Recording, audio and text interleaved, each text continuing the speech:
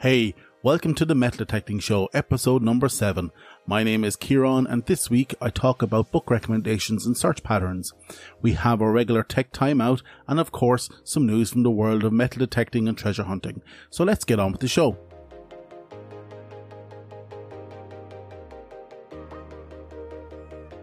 Hey, thank you for taking the time to listen to my podcast. We're at episode number 7, lucky number 7, and I hope we continue to improve every week. If you want to give me feedback or interact with the show, I hope you do, so please reach out to me on Twitter at DetectingThe or Instagram at The Metal Detecting Podcast, or if you want to pop me an email to Kieran, that's Ciaran, at themetaldetectingshow.com.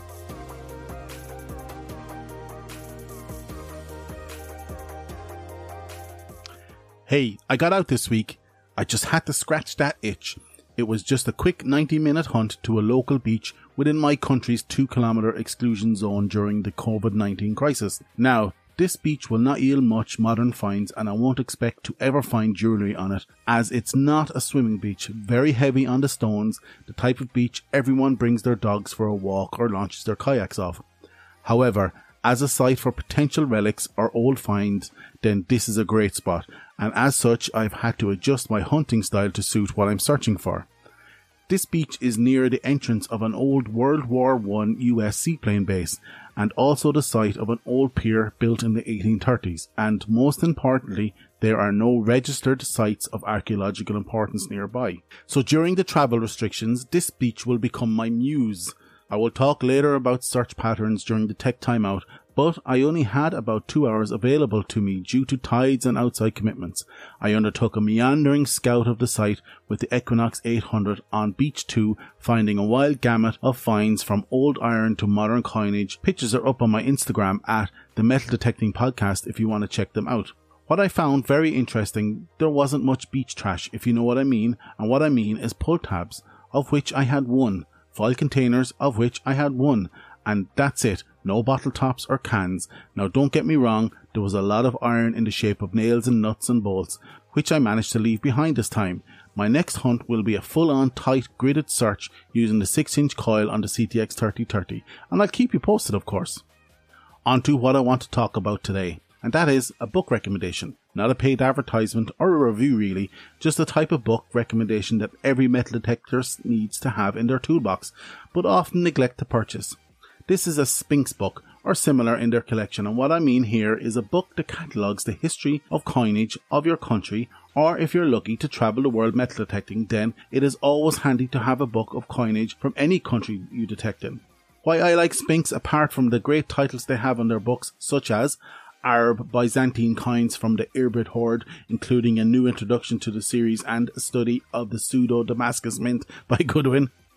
They are in the business of buying and selling and auctioning coins and artifacts, so it is in their interest to ensure their data is up to date and correct. They can potentially lose money on an incorrect valuation, so in my opinion, they have a lot to lose in publishing incorrect data. Unlike me, for example, who can say anything I want here and risk nothing more, only a disinterested listener with my opinions. So you won't see me write a coin book anytime soon, but back to the coin book I'm talking about. My version I rely on heavily for both find research and the accumulation of imaginary internet points is the 3rd edition of Coins of Scotland, Ireland and the Islands, the pre-decimal issue. I think it is no longer in print as they have a newer version available which includes some Gaelic coins. Also, the price of these books can range from $20 for a digital version to $200 for a physical copy, and can cover so many diverse topics, so I guarantee there's one to suit your monetary finds pouch. So why am I recommending a book for your tool chest of metal detecting? Well, I far too often see, when I'm lurking on the forums online, people who have invested several thousands in equipment but post pictures of find that would clearly be identifiable if only they knew where to look or had a book for reference. I have read commentary where people will refuse to spend $50 on a book as they believe it far too expensive an investment for something that they will only use rarely. But think about what it brings to your enjoyment of your hobby. When you find a coin, for example, and spend an hour looking in your book to find all about it by yourself, this, my friend, will pique the same brain receptors that drive us to go metal detecting in the first place, and will deliver the same dopamine hit when successful. If you don't find it then, by all means go online and ask for an identification. But don't be one of those guys who you see putting up every find they have asking for identification, as I believe you are depriving yourself of another facet of the hobby, and that is the research of your finds, and indirectly depriving yourself of an education in the process. So get a book for yourself, spend the money. Reach out to me, tell me what books you like and how they have helped you in the past. On to this week's Tech Time Out, where I discuss search patterns.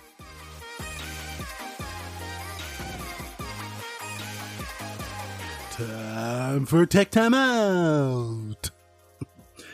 Okay, this week I want to discuss search patterns and how to approach a site on first detecting. Firstly, one of the biggest newbie mistakes when metal detecting is not sticking to a search pattern. I've done it myself. I've gone to a site and just started metal detecting, meandering around with no direction or strategy. Gary Drayton, a beach detecting personal hero of mine, says to keep your search pattern tight, ensuring to overlap your swing. Gary, who I've asked for an interview, but let's wait and see, says he will spend hours just working a small piece of beach, ensuring 100% coverage, and the majority of times will come out with more than the person who sees a beach and attacks it, thinking they must cover the whole beach in one day with a loose swing, making a sinusoidal pattern across the beach. They may completely cover the beach, but in reality, they have only searched about 20% of the beach with the metal detector. I have to admit I have been that person, especially when I'm tired and lack discipline. But when I look back at my best days detecting, it has always been when I was patient enough to think of how I wanted to search the site and disciplined enough to stick to it. Before we chat about search patterns, there's one thing that needs to be right first, and that's your swing. If your swing is all over the place, too fast and not overlapping while maintaining the coil parallel to the ground, then a search pattern will not help you at all. You will be better off using a stick and a horseshoe if that's not the case. So assuming you're up to scratch on your swing style, let's talk about search patterns.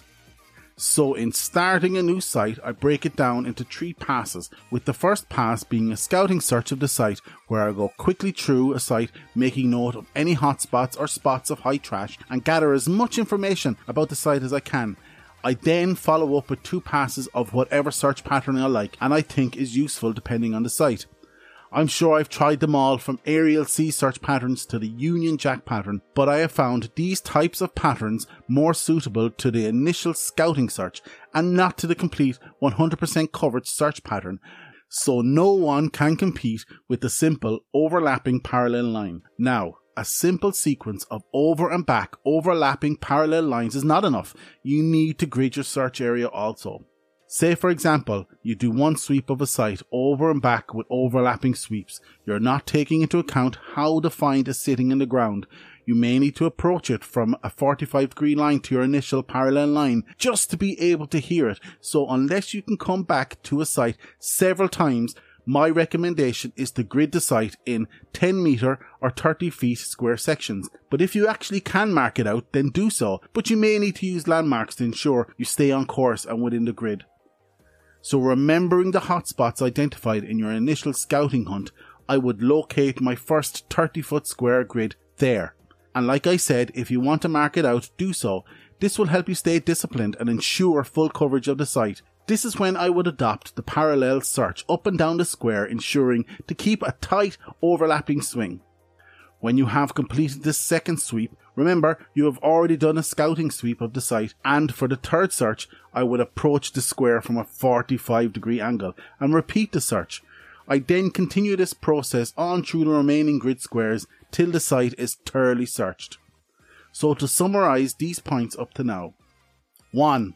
Do a scouting hunt to identify any hotspots or how trashy the site is. 2. Divide the site into 30 feet square grids and mark out if necessary. 3. Pick the squares where any hotspots were located and carry out a second pass parallel to your imaginary borders of the grid. 4. Remembering the imaginary grid border, I start my third pass at 45 degrees to this border. And number 5. Rinse and repeat for any remaining squares on the site. Now, what this 3-pass method and search pattern allows you to do is have confidence that the site has been thoroughly hunted and that you have found anything that was within the capability of your detector to find. Remember, there is no such thing as a perfect metal detector. Now, there's different variations of the same search patterns, and some people add an extra sweep or search just to remove all rubbish from the site, and some people take into account the shape of the terrain and focus on dips before engaging in any gridding of a site. Whatever pattern or method you adopt, adopting a search pattern and ensuring you are disciplined and meticulous to stick to it will allow you to find finds no one else is finding. So, when someone says to you that such and such a site is hunted out, just take that as a challenge to adopt a tight search pattern and prepare to gloat about all those juicy finds and bags of gold you found on their hunted out site. So that's it for this week's Tech Timeout. Next week we discuss the news and views from the world of treasure hunting and metal detecting. Okay, time for the news and views from the world of metal detecting and treasure hunting from around the world. Magnet fishing is in the news again this week, as in VisorDown.com they discuss a recent video of guys pulling out stolen bikes from local canals, highlighting their concern and anguish that this activity brings to people who have had their bikes stolen, as they watch on with morbid fascination. And another story about magnet fishing in the news this week in the NewsDakota.com. The Kingsler brothers stumble across some unique treasures while filming for their YouTube channel. These treasures include mountain bikes and guns, which all required police investigations. There seems to be a deep media interest these days in magnet fishing. I don't know if it's driven by its rising popularity on social media, or by the nature of the finds, which can tend to be stolen or illegal and dumped after the fact. It may be short-lived, but any publicity in media for our hobbies is a benefit to the hobby as a whole. And that's it for this week's news and views from the world of metal detecting. With this story and all the stories this week, the links are in the show notes.